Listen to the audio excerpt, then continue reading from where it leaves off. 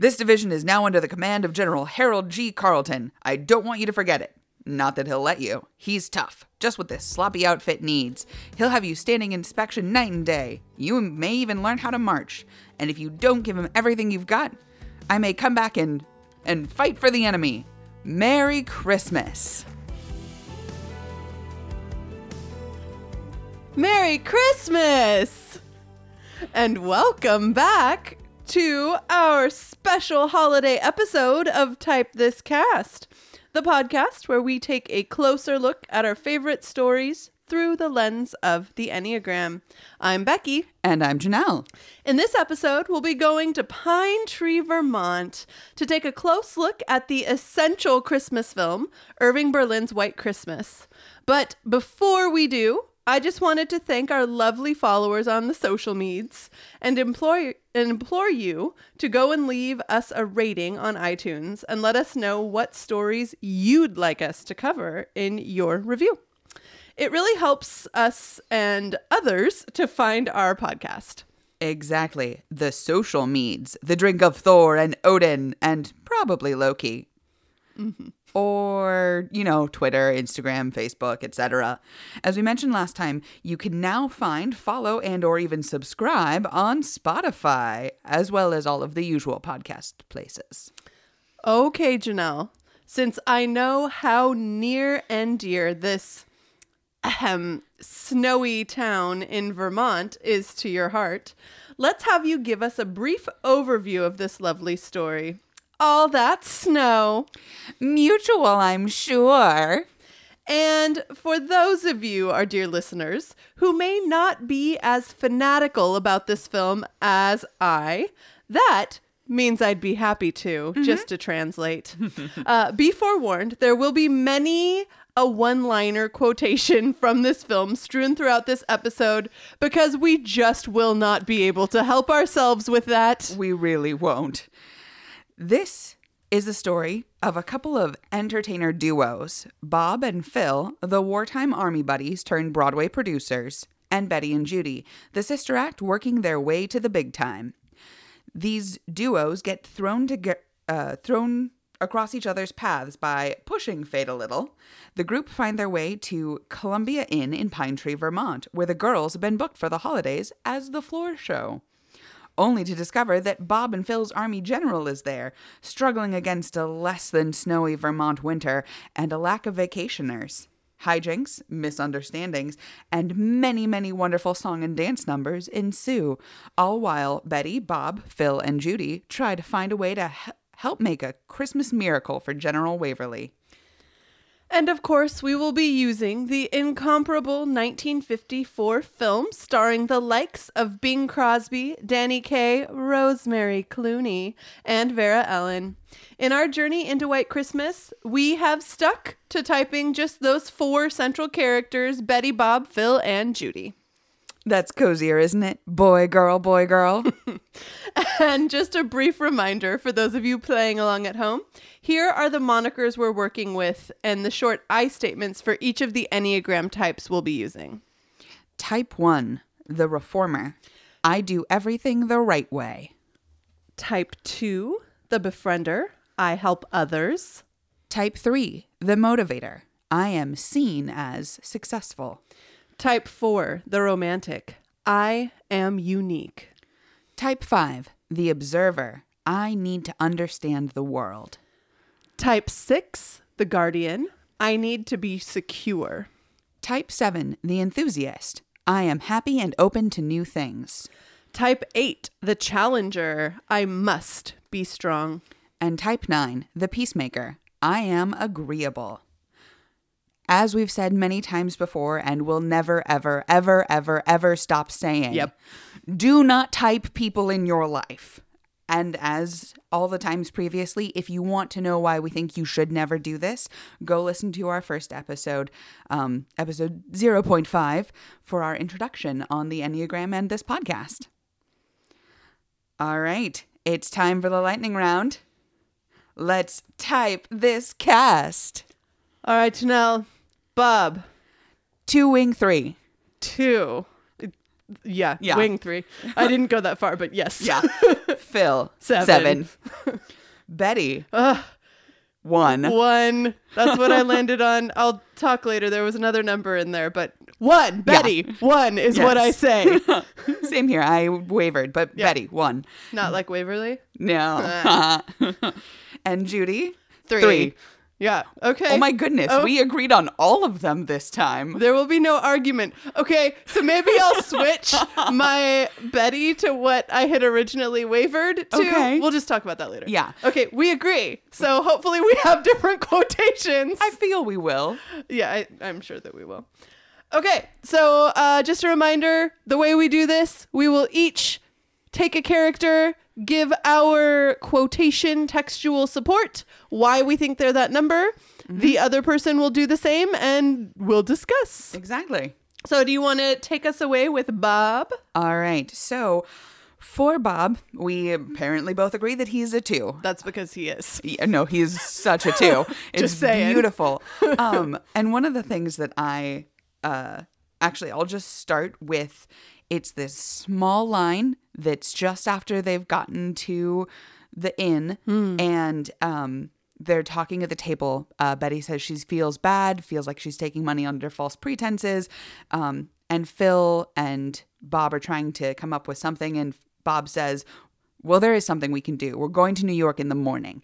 It's this sudden desire to help. And it's that desire to help that moves forward the rest of the story of the film. Yeah. There's nothing else in the film other than some misunderstandings and some, albeit false conflict, that drives any of the story other than, well, all of there, but particularly Bob's desire to help the general. Yeah. And it's just this space that, it's in this brainstorming, we get to see him move in this, I think, 3-wing space from so strong. like, we're going to New York in the morning to, well, that's half a great idea, Phil, but I have something better up my sleeve. And he just keeps escalating this idea of what'll be the best to help the general bring in customers to his floundering inn.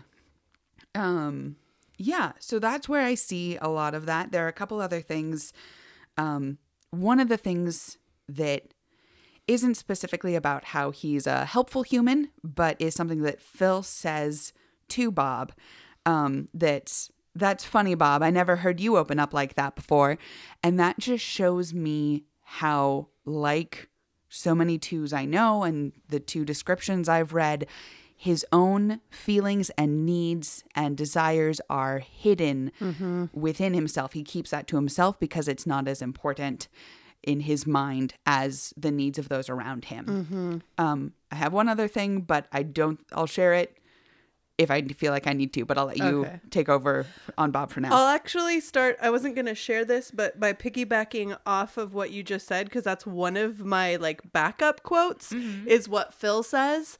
And the thing is, like, when I was watching, I wrote down that entire interaction because it is so significant, a 2 in stress, being pushed, and then he finally like explodes on Phil because Phil is trying to set him up with all these women, and he finally says, like, stop doing this, you're throwing all these hussies at me, basically, these mindless, brainless women, and just stop it, like, you don't understand. And he's really harsh, which is like a 2 going into that 8 space confrontation. But then there is this click where Phil's face falls and you see Bob see it, and that is immediately a 2 going into that empathy, caring space, helping space. And that is when he shares his deepest, darkest desires, because he knows that's what will help Phil to be better. It's not to share himself, it's because he has to help someone else.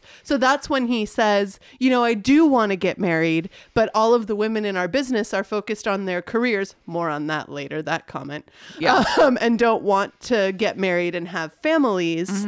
And so I would like to settle down, but I've just not met anyone. And that's when Phil says, that's funny, Bob. I've never heard you open up like that before. And mind you, these 2 were in a war together.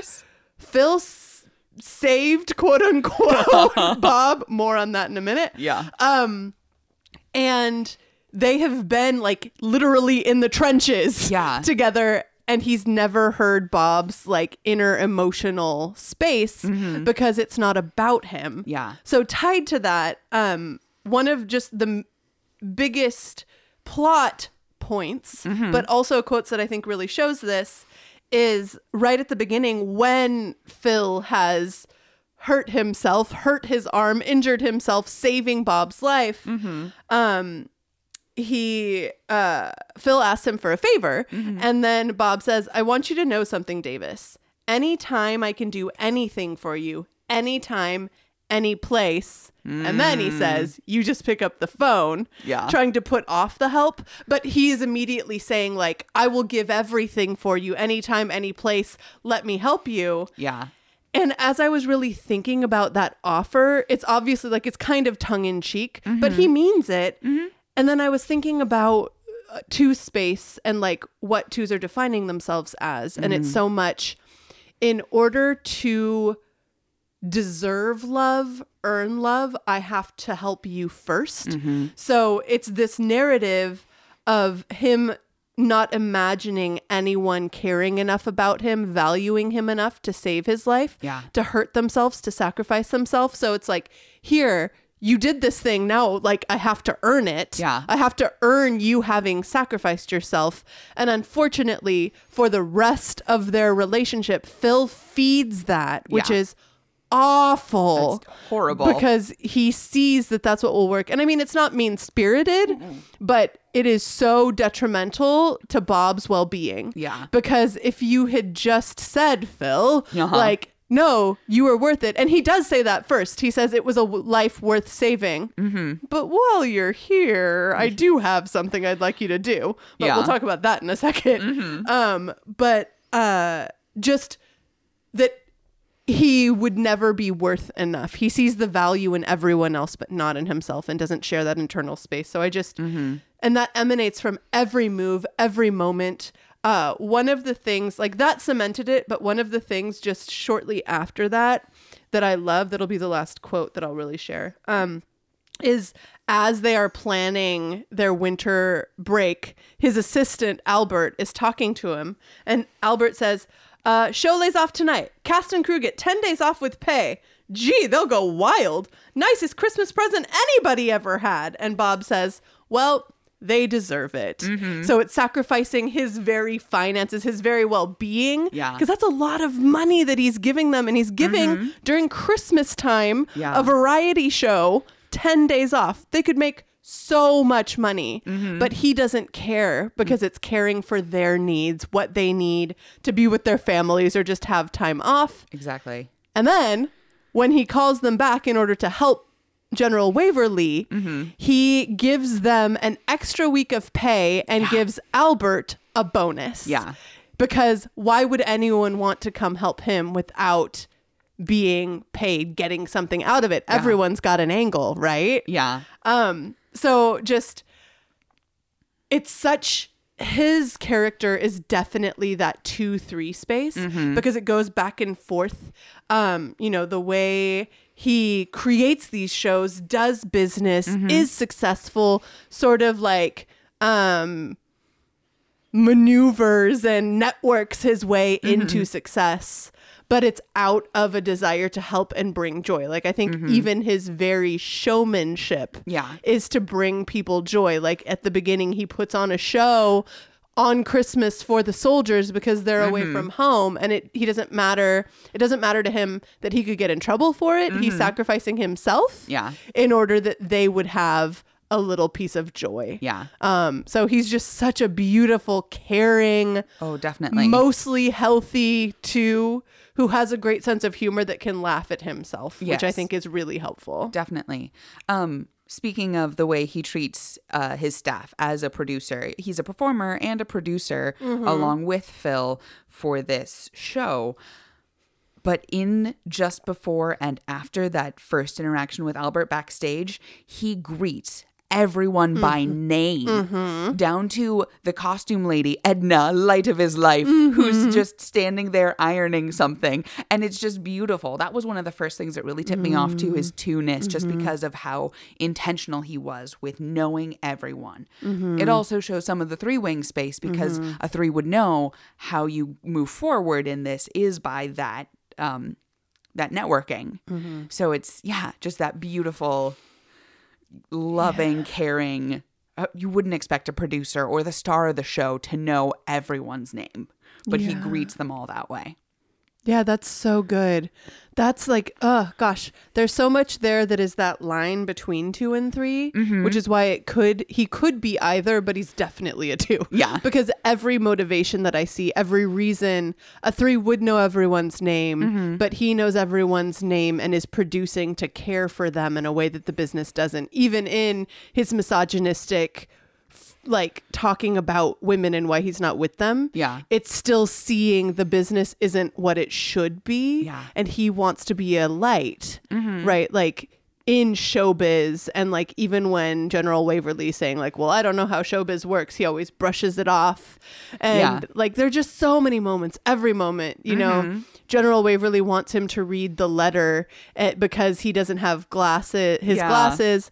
And Bob offers to, and I am convinced that he could read that letter. Yeah. But at the moment, it was an emotional, heightened space, and General Waverly needed a sec to get ready. So he does like, I'm playing trombone a little bit here too, like making it seem like he can't read as well.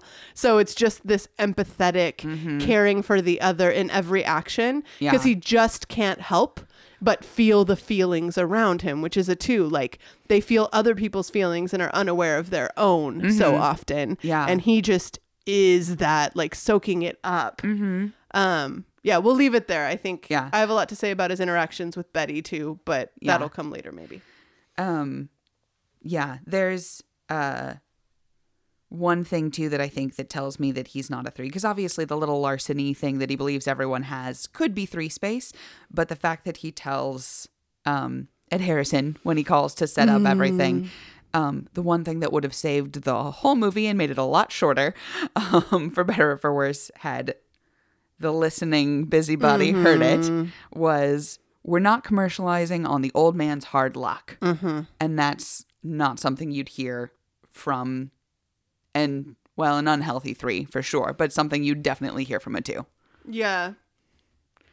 I suppose, well, let's not go there. Yeah. Because I suppose it depends on how you're defining success. That's true. For a 3. That's true. Because if success is caring for people in your life, then that would be successful. That would be successful. But generally speaking, a 3 in showbiz is going to say, oh, yeah, absolutely. Like, I'm doing this to care for the general, but if we're going on television, if I can also get we might as well advertise our next show as well. Yeah. So, you know, come support the general, and while you're at it, come to our next 5 shows. Here's where we're going to be. Yeah. Whereas he is completely selfless, like a 2, saying, this is not about me. This is about the general. We're getting nothing out of it. Yeah. And we want that to be clear because motivations matter. Yep.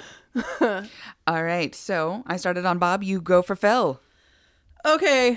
I didn't want to start, Phil, because no, that's fine. It's fine. I'm just...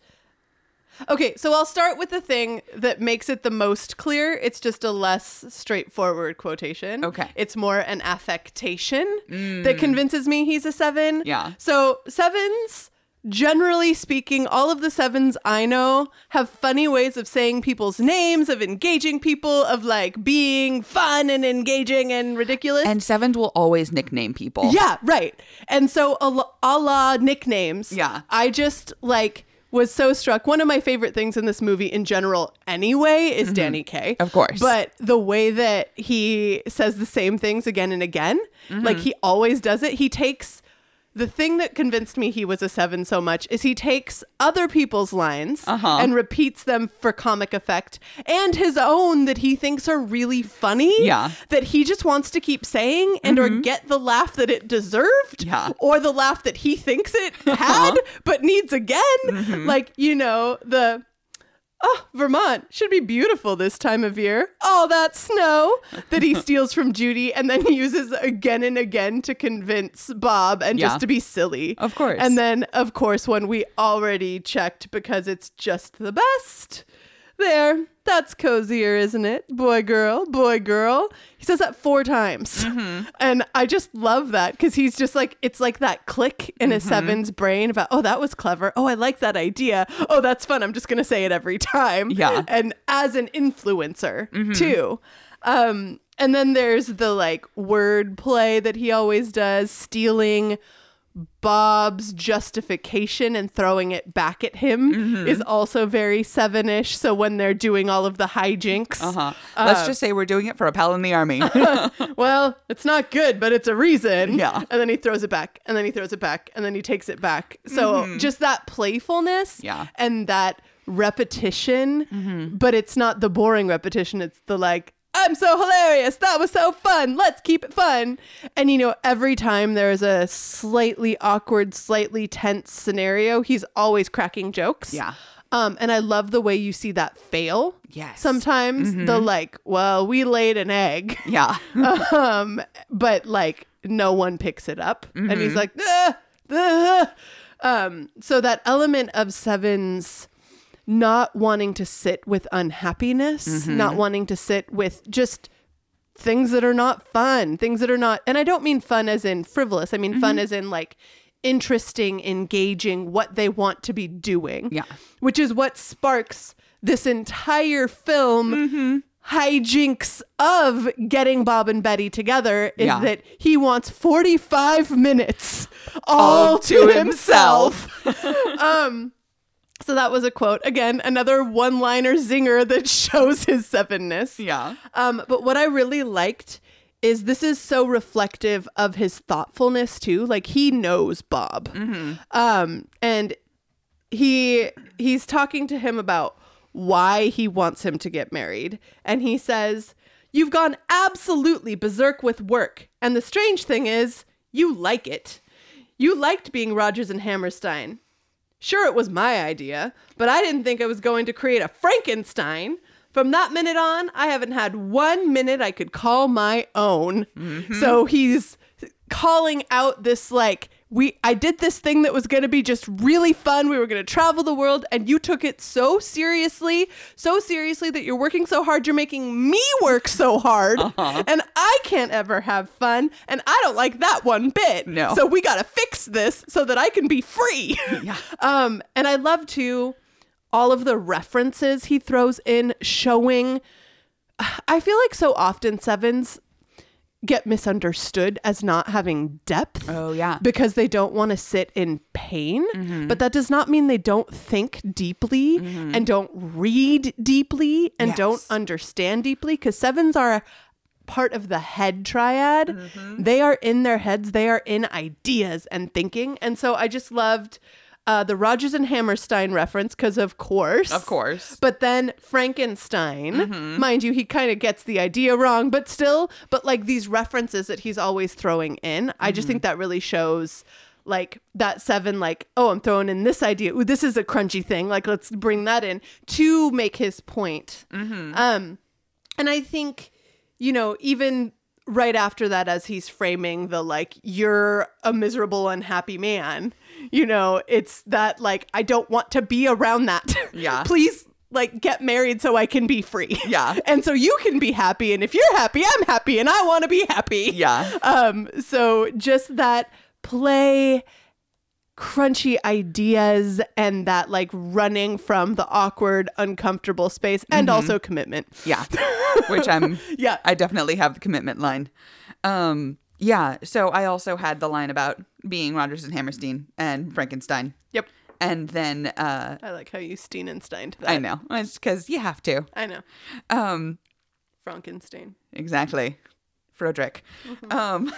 So similarly to you, I pulled out one of the other lines, just throwaway bits that Phil says all the time, which is, "Oh boy." Oh my gosh, he's Mickey. I wrote that in my notes. He says, "Oh boy." Yep. At least 5 times it feels like throughout the film. Yep. But yeah, so in addition to all of the fun, and actually 7 in my life that I ran my ideas past said it takes one to know one about Phil. And he also pointed out the just one more time round the barn. Yes. When Phil is faking an injury to keep the general away from watching the Ed Harrison show.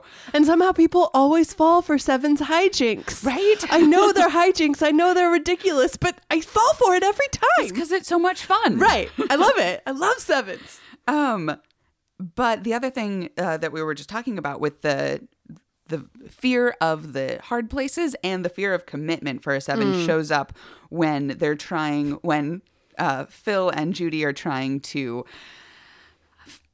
get Betty and Bob together, and Judy decides that the best way to do this is to get engaged herself. And Phil's answer to her suggesting they get engaged is, "Well, I'm not the engaging kind." She asks, "Well, what kind are you?" "I'm more I don't mind pushing my best friend into it, but I'm scared stiff when I get anywhere close to it myself kind." Mm-hmm. Yeah. It's so good. And I was actually having a conversation with someone recently about the FOMO 7s deal with. And commitment is a part of that. There's this fear of missing out on the next fun thing because they'll be tied to someone or expectations of what's coming. And it's healthy 7s who can see that committing isn't going to negate their fun. But it takes some convincing, especially for Phil, to get to the place where he's he even, after they agree to become phony engaged, he says 2 to 3 weeks at the worst. I mean, most. And it's just that space of awkward. You sort of feels like his verbal space and physical space in that scene feels like if you've ever seen a video of like a dog or cat wearing the like mittens on their paws where they're just prancing around, is sort of how he feels in that scene, that like, get him off, get this away from me space. And that just felt like, like that 7 who wants to keep their options open, wants to go have fun and not miss out because of being tied down. Yeah. Gosh. There's so much with him. Yeah.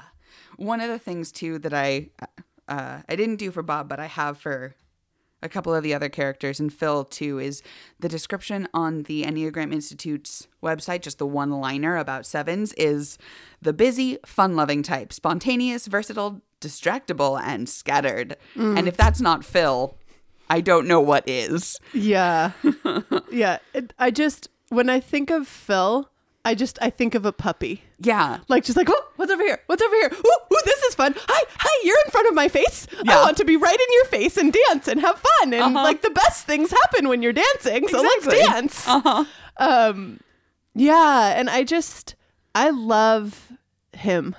I love the space he inhabits for all of these characters. And the thing you were saying about commitment just rings true for him. That whole scene, I love the line that you quoted, because it is that physical space. He's like slinking almost horizontal, trying to get away from her in his face. You know, don't you think we should kiss or something? Not until it's absolutely necessary. Like, this is I'm trapped. Yeah. Please, where's the exit? Where's the emergency exit? That sounds more fun.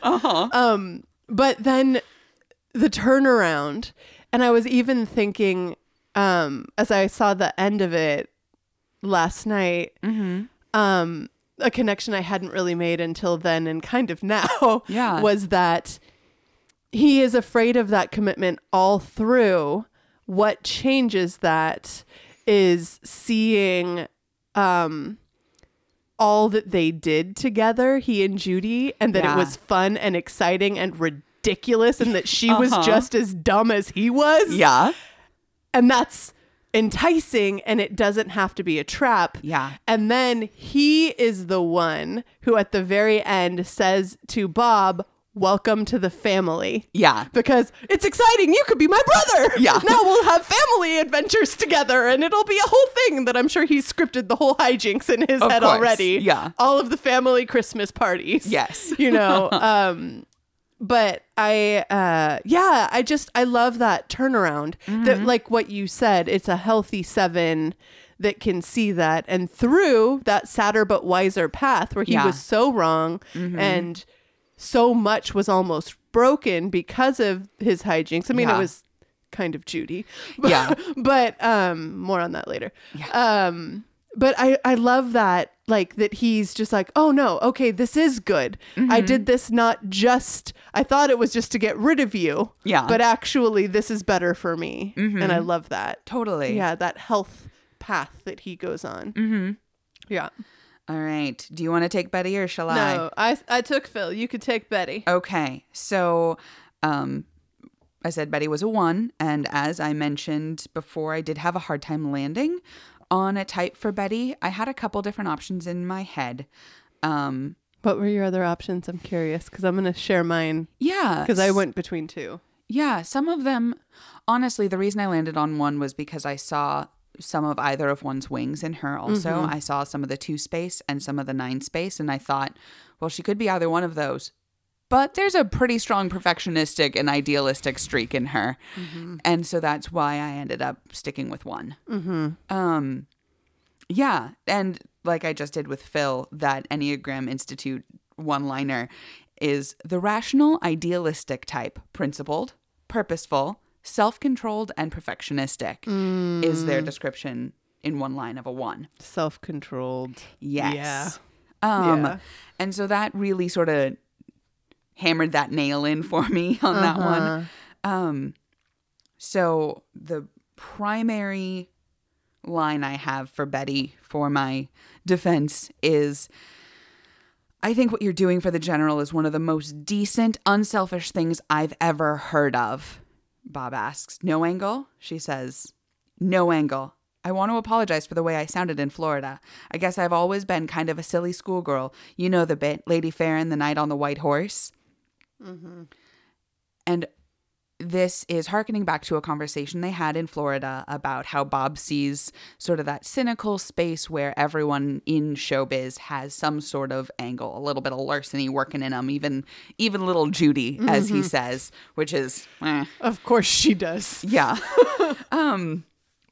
But she's initially thrown off by him saying that because she is so principled. She has this right and wrong set. Even one of the first things you hear her say is, Judy, next time will you talk to me first before you push us and plus us right out of show business? She is so adamant about the honesty she expects from the people around her and from herself.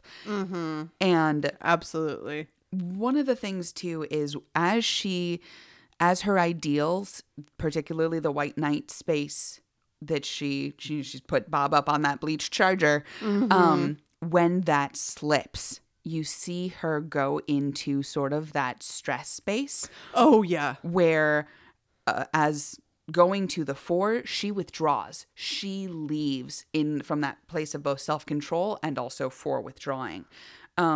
And goes to New York, where she sings a song that sounds a lot like a 4. Sure does. My favorite song in the whole thing. It's such a beautiful song. Beautiful. The Love You Didn't Do Right By Me is just this lament of a love affair gone wrong, and it is full of the emotional 4 space that I can see as a 1 in stress she would go to. But also, since she saw Bob there, she feels like she can't sing it because it wouldn't be right to sing it with him there. And she tries to get out of it. She says, play Blue Skies, anything, but gets convinced to do it anyway. Yeah. So that's why I landed on Betty as a 1. Awesome. Well, you took every single one of my quotes. Oh, sorry. That's okay. So for me, what's really interesting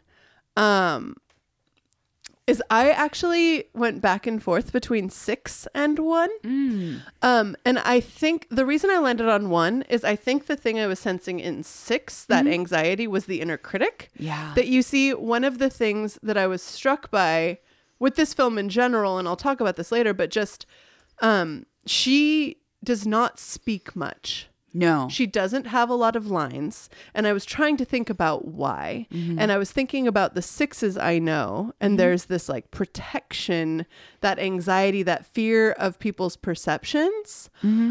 So I was stuck on 6 for quite some time. And all of these lines, like the you can push us and plus us out of show business.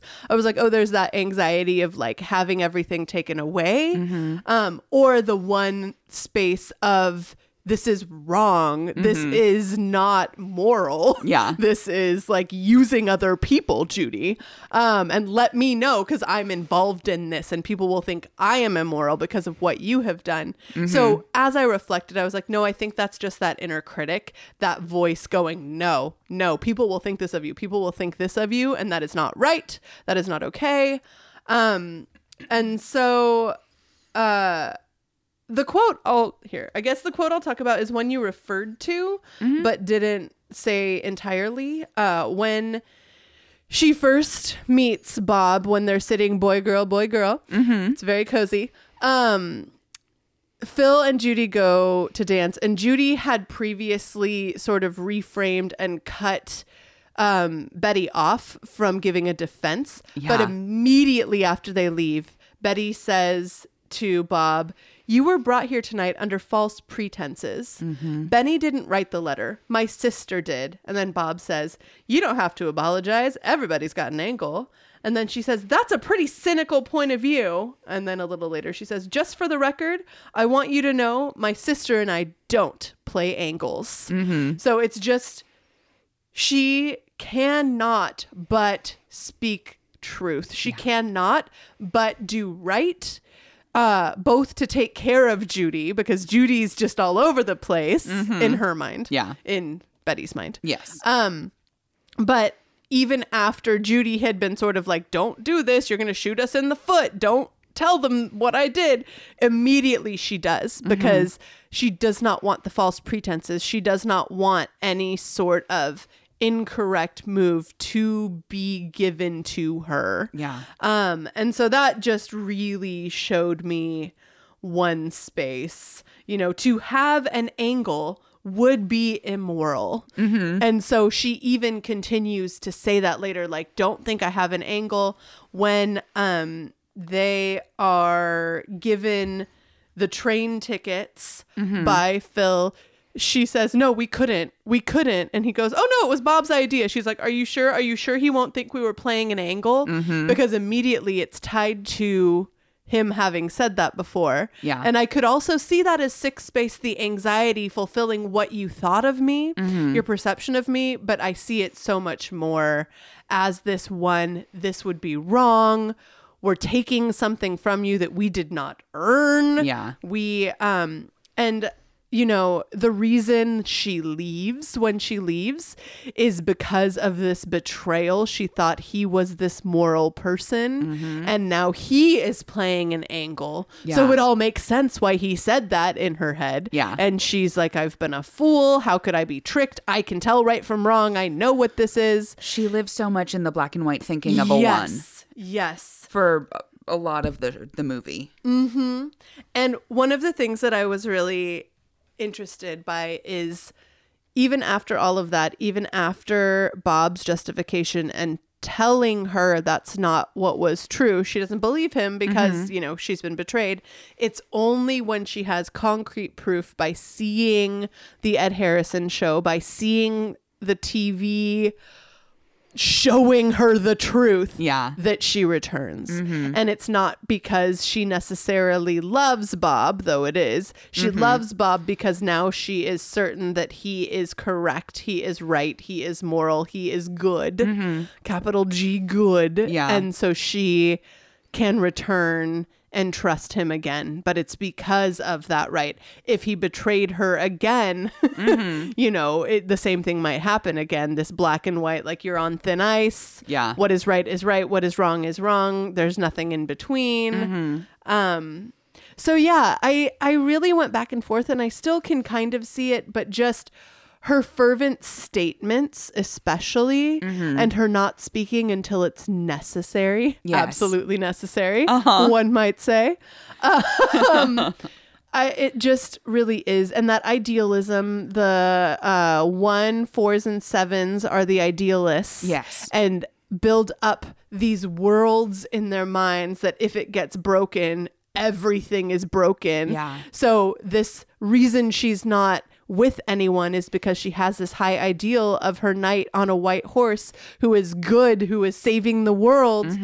And she will not bend on that because it is right. It is true. It is good in her mind. And when Bob falls off, she runs immediately because I'm not going to succumb. I'm not going to bend my morals. I'm not going to bend my expectations. Yeah. And she doesn't. No.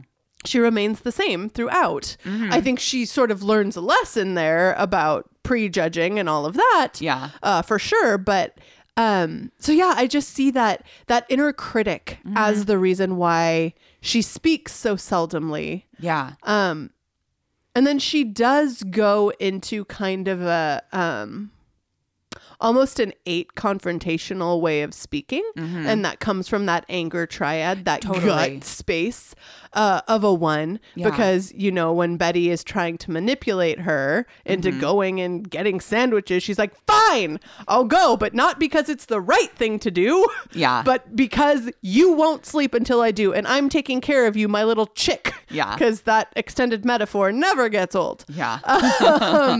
And yeah, and even, I guess I won't talk about this too much right now, but the way that Bob interacts with her is really interesting. And that what is right is for her to not show her fervent beliefs or morality all the time. She'll bend that a little bit, not bend it, but not express it because of what a woman's role should be. Like she asks questions when they're by the fire and he gives her the blessing song. When she didn't care about the sandwich or the milk, but he offers her all of this advice when she knows what she needs or doesn't need. I just found that really interesting. I think that's more tied to patriarchy than anything.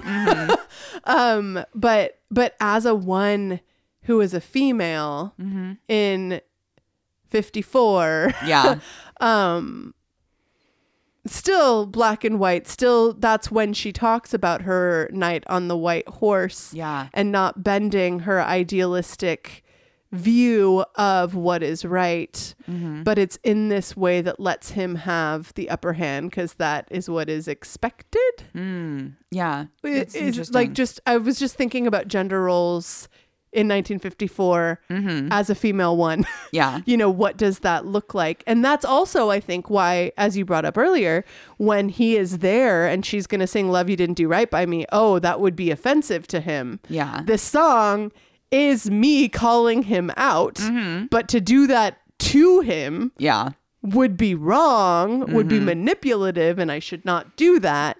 And so she wants to pull back. Thankfully, they don't let her because he needs to hear that. Definitely. I mean, she was kind of wrong in leaving and it's all false conflict, but I don't know. Betty is such a complex, confusing character. And I think so much of it is because she speaks so seldom.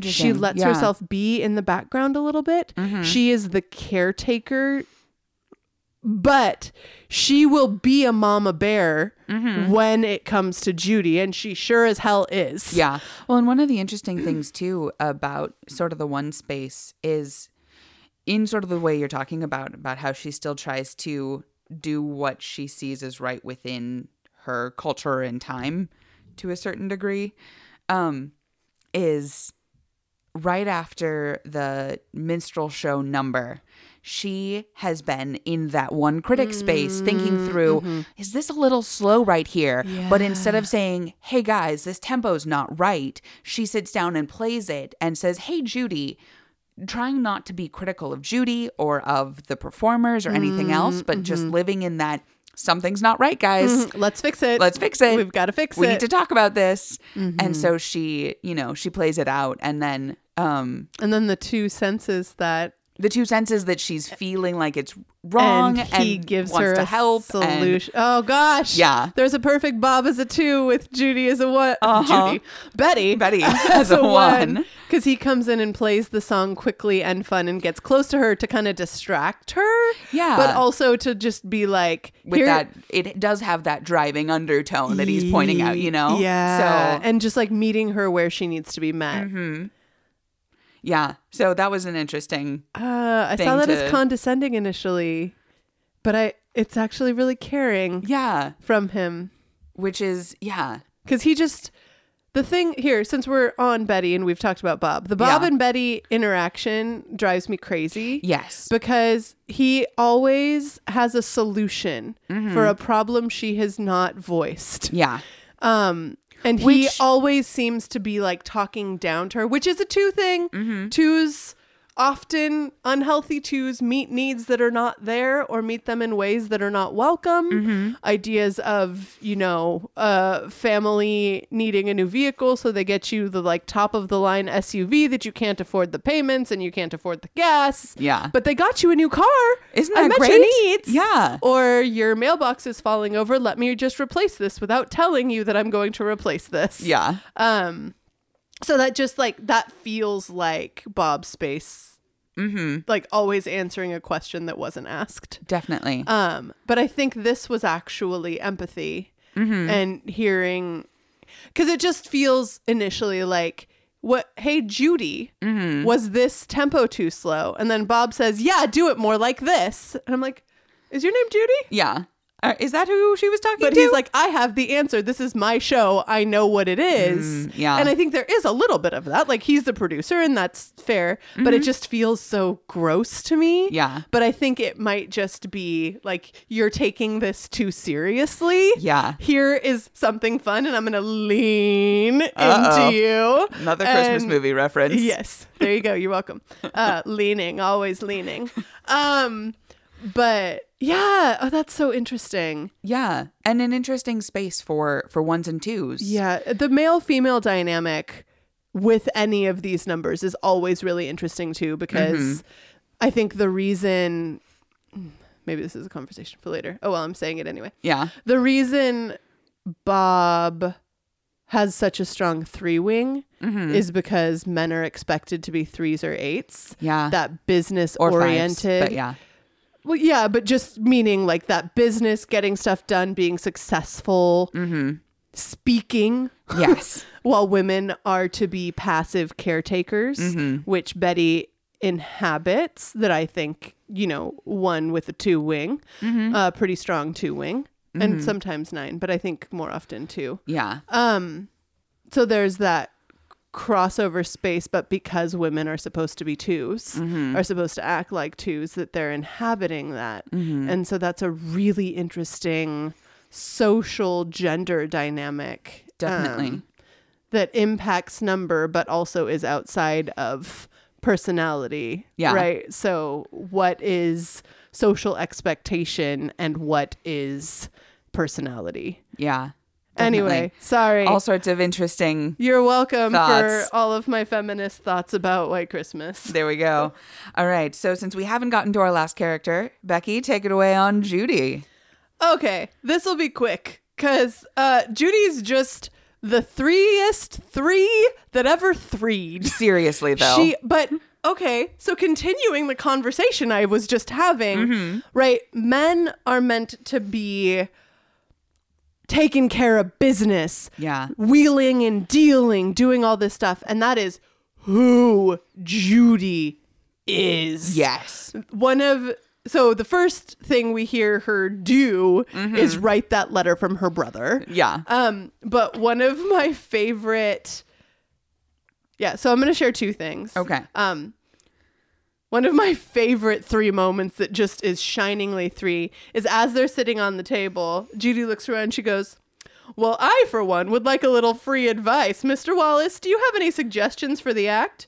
There must be something. Should we both be blondes? Mm-hmm. And so she's like throwing out her ideas, but like, while I have these successful showbiz folk here that I brought here under, as her sister said, false pretenses, I am going to get some free advice. And she states it outright. Oh, totally. Which is great. Yeah, she's just there for it. And she's like, I am a businesswoman and I am doing business and you will respect me and you will give this to me. And it's very much, she is so utilitarian. Yes. She gets so frustrated when Phil tries to like just have fun too. She's like, no, we are about business. Yeah. And so I think there's a line before that where she and Betty are getting ready and she goes, oh, Betty, he'll think you're beautiful. She goes, oh, which one? She's like, does it matter? They're both famous. Yeah. I was like, okay, there's people as utility. Yes. Like, it does not matter who they are. It's what they can get you. And then to just nail that coffin. Yeah. She, as they're leaving, as Phil and Bob give them the train tickets and they are running out, she says, you'll put yourself in an awful jam. Why would you? What's in it for you? And it's similar to the way Bob is offering up all of himself to Phil when Phil sacrifices himself. Yeah. A 3 cannot understand why anyone would love them other from what they can do for you, what they can give you. Yeah. So it's this idea that like, why would you do this? What are you getting out of this? It's like, that's the wrong question. Yeah. It's, we're friends and we'll see you again, like whatever. But it's just that like, she's completely befuddled. Yeah. Because she doesn't understand why anyone would do that. And the last thing I'll say, with Judy, similar to Betty, I noticed Judy more than Betty says very little. Yeah. Like she's not in a lot of scenes. It's really the beginning that she gets the most talk. And I was like, okay, aside from the Bechdel test, why is that? What's happening? When do we see her? Yeah. And it's always dancing. Yeah. It's always at rehearsal. It's always, she is taking this show, her showbiz, her career so seriously that when we see her, she is always rehearsing because she needs to be the best dancer. Yes. And those toe moves show you that she sure is. Oh, goodness, she is. And so it's like, oh, it's not that she's not speaking because she's a female and not allowed to. It's that she is so focused. It's only when people distract her from the work that she notices what's going on around her. Because it's like, I need to be a success. And in order to be a success, I need my sister to stop like telling the truth around me because I need to spin my tails. And she keeps defending things and like getting in my way. So we need to get her married off so she will fly the coop so I can shine and be the best. Yeah. Because together they're great. It's not that she doesn't love her sister and want to perform with her. It's just she could be so much bigger. Yeah. And so just every moment. Okay, I'll save my last thought for the after conversation, but I have more male-female things to discuss with Judy especially. Yeah, definitely. So Judy is such a 3. Again, just because it's fun and I feel like it fits so well. That Enneagram Institute description is for the 3 is the success-oriented pragmatic type, adaptive, excelling, driven, and image conscious, which I didn't write it down, but that line about I'd like a little free advice, but she asks specifically about their image as well. It's all about their image. Oh, totally. They're women. Yeah. But it's not just about the performance. It's how they are perceived in the free advice she's asking for. The only line I did get that you didn't already say, Sorry. that's all right, is when she is defending the reason for writing to Benny. And it's, well, because it's good business. You can't leave everything to fate. Just like honesty needs a little plus, fate needs a little push. And that grates on Betty, the one, so much. But that is totally a Three's MO. That's just this. You move forward. You become the best by cutting those corners, by pushing and plussing. Yeah. Right into the spot you want to be. Pragmatic. Yes. So pragmatic. She is driven to become that star. So she knows these big producers are in town. She invites him to the show. She finds the angle she can use to get him there. Yeah, it's her brother. So what? He might have heard about it in Alaska, even though he was stationed there. And it's just, oh gosh, she is just such a Three. Yeah, there's so much with Judy and Betty and with Judy and Phil that's fascinating to watch. But I think I'll leave it there, and we can, since we've already sort of been doing our general Enneagram and the story convo, we can keep going. I just want to say one more thing. Well, a lot of what I have to say about the after part is about Judy anyway. Yeah. But what really struck me, I didn't talk about this, but you brought it up, is that plussing and pushing. That pragmatic element, but the true perspective of a Three, like, what is honesty?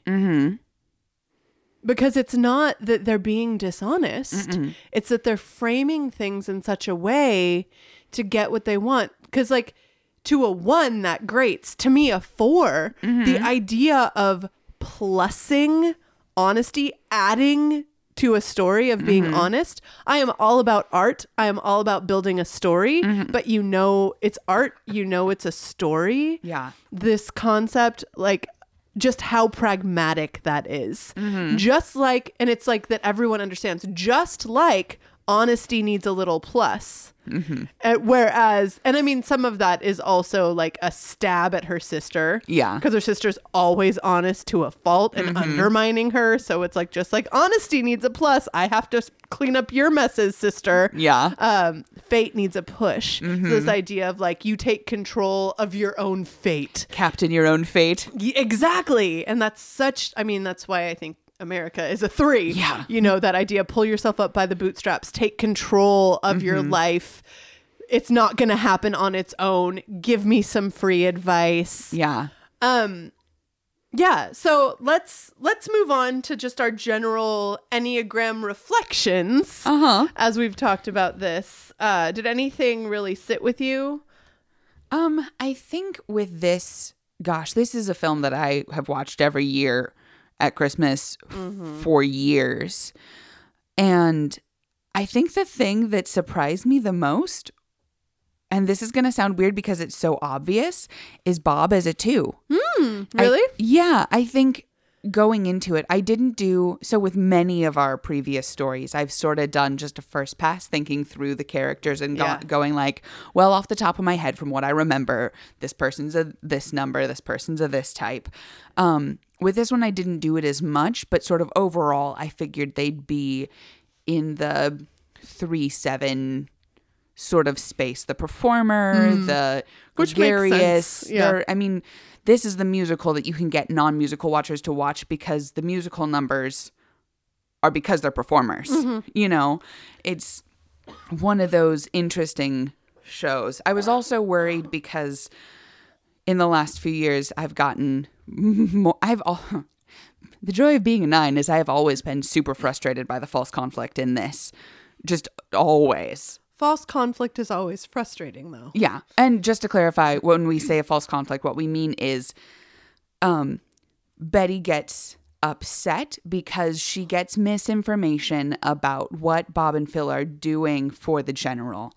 And instead of asking questions to find out what's actually happening, she reads different things that are said to her as just proof of what she was told. And so she doesn't ask questions. She doesn't talk about it. She just leaves. And so the conflict in the film is based simply on not talking. Yeah, false conflict. The official definition is a conflict that can be solved by characters talking to one another. It's not deep conflict. It's not rooted conflict. It's just like hijinks, essentially. It's just miscommunication. And so I was a little afraid going into this that studying it in even more depth than we have before, which we have studied it in depth before. Accurate. We definitely have.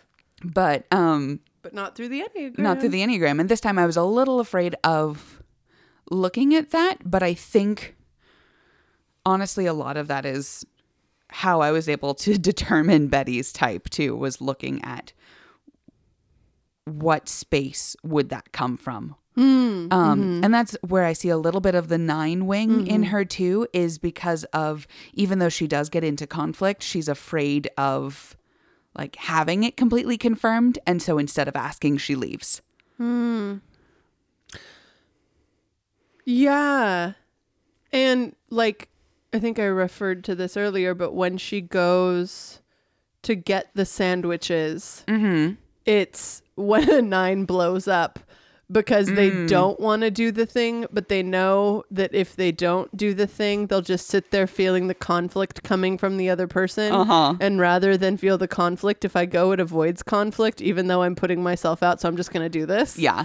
That makes sense. Totally. Oh yeah. But sorry, back to Bob as a 2. I sort of figured he'd be a 3 just based on some of the things we've already talked about, just about gender roles and things like that. But and he's very businessy. He is very businessy. He is Mr. Producer. Yeah. And so I think when I saw the 2-ishness, it surprised me, but then I couldn't unsee it. It's literally everywhere. He is a 2.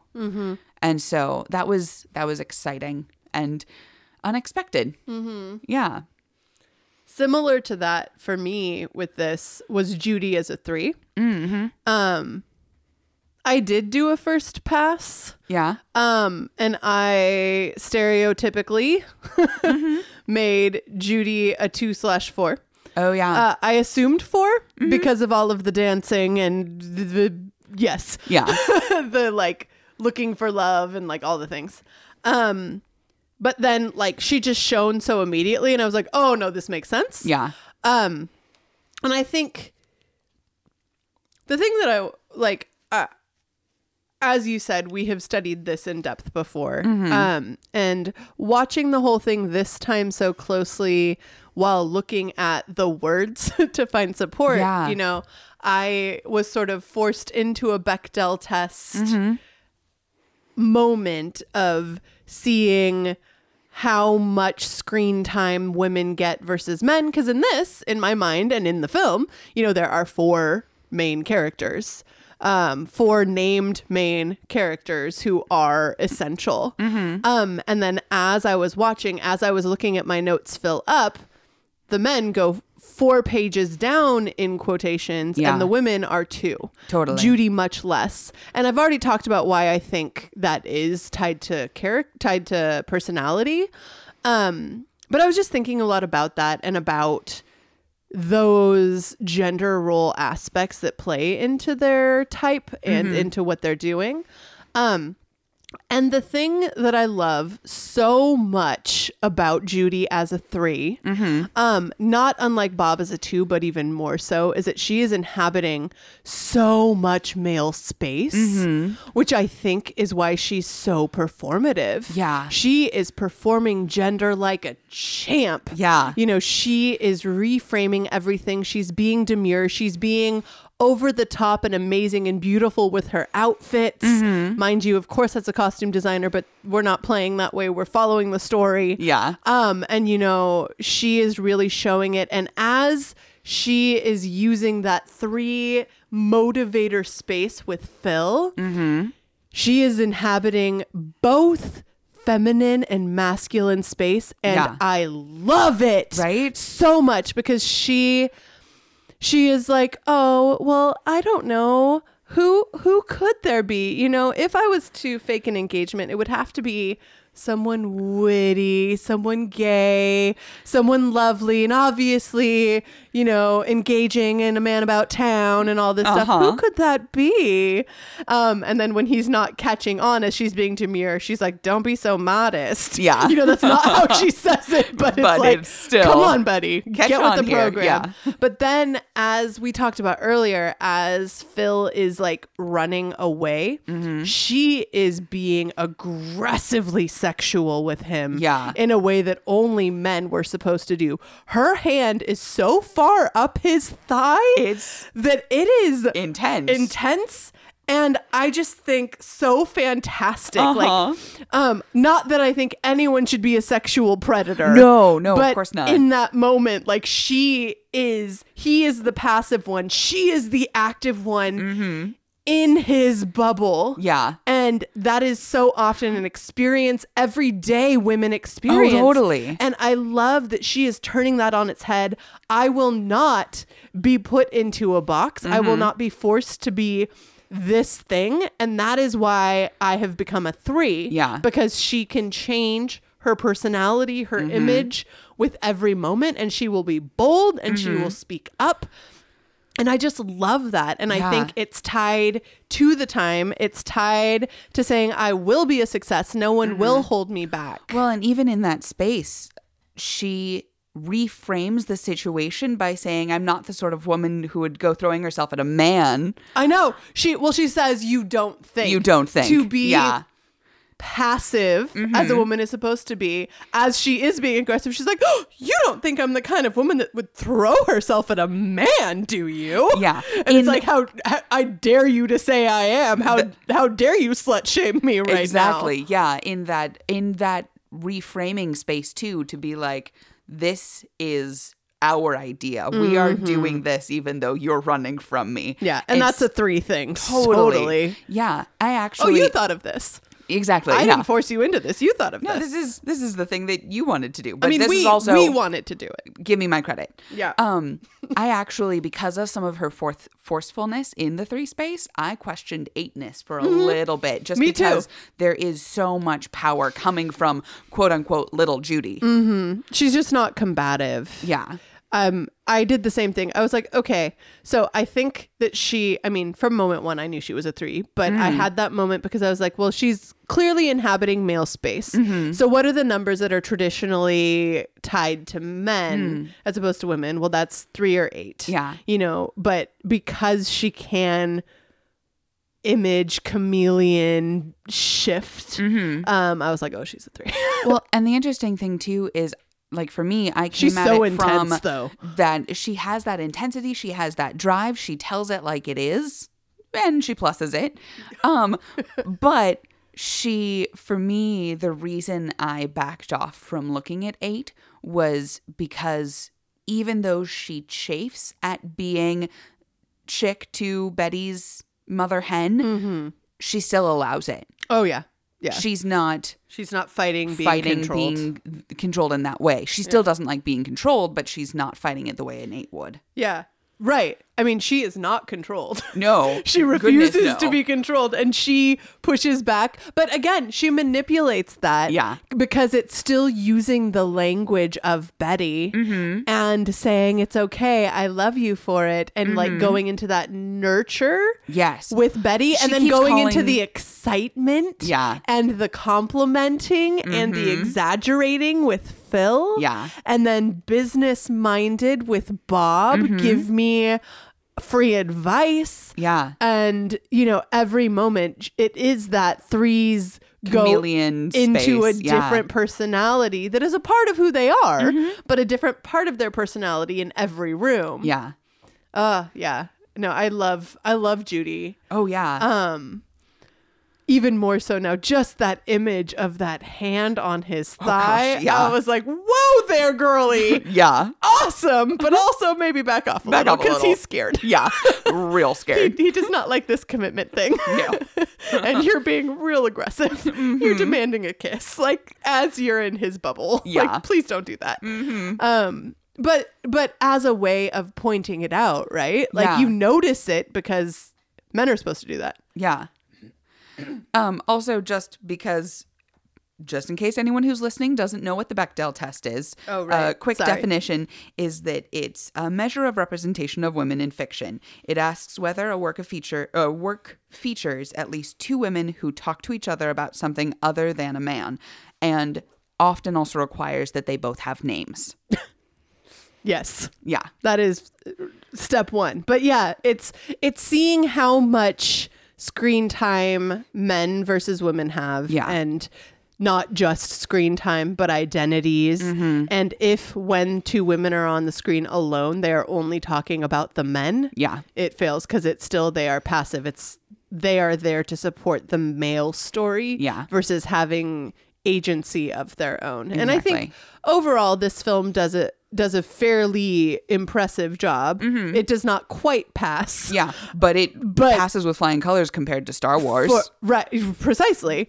And I always hate it when people say things like this, but for films of its time, noir aside, talk about that soon. Yeah. Because noir often passes and or is purposefully not passing Yeah. to show you. But they were pretty revolutionary for the time. But like this film with comments about Judy and Bob, Yeah. I think does a really good job of looking gender issues in the eye and calling them out. Definitely. As well as, this is just a complete aside, but one of my favorite things in this movie, not just because it's silly, but because it's making a comment on the trope of movie musicals, Yeah. is Sisters. Yes. When Bob and Phil lip sing the recording Yes. of Rosemary Clooney and Rosemary Clooney singing that song, like showing like, yes, we are lip singing. We are always lip singing. It doesn't mean it's not good. Yeah. And I love that. It's beautiful. Yeah. It's so satiric. And everyone watch this. Yeah. It's holiday time. It's Christmas time. This is what happens at Christmas. And if you haven't seen it before, Oh my goodness. watch it now. It is available on streaming services. It is. All right. So let's, I just say keep a lookout on your podcast feed because we have special announcements coming soon about season 2. I am so excited. It's elementary, my dear Nella. Oh, a mystery, is it? Indubitably a mystery or two that we will be detecting. So stay tuned for our mysterious season 2. And with that, my dear friends, we'd like to thank Matthew Ziganis for the use of his music. Check out his songs on iTunes, Google Play, Spotify, and any other music streaming or purchasing place. And thank you so much to our fantabulous technology wizard, Joel Miller. Just a side note, and that we forgot to throw in, Matthew Ziganis is currently recording a new album. Oh, that's true. So be on the lookout for that too, with his new music coming out. And as always, we'd like to thank you, dear listener, and find us on the social medias, Yeah. meaning Twitter at TypeThisCast, Instagram at TypeThisCast, and email us your thoughts at typethiscast@gmail.com. And to clarify, it's TYPETH. I skipped a letter. TYPE. No, I didn't. Dang it. Okay, well, you're getting it several times. Here you go. TYPETHISCAST. Type this cast. And continue the conversation with us in all of those places. Also, be on the lookout for your chance to type this particular cast with us with our White Christmas poll that'll be coming out soon. And if you like what you're hearing, please go rate us and review Type This Cast on iTunes or anywhere that you listen to podcasts. And let us know what you think, any suggestions you have. And once again, do share with us there what stories, what books, what characters you would like us to discuss, because we are always looking for your input so that we can make this the best it can be. And as we said at the beginning, we'll say it again. Merry Christmas, everyone. Merry Christmas, dear listeners. And until next year, In the ineffable words of our dear Neil Gaiman, trust dreams, trust your heart, and trust your story.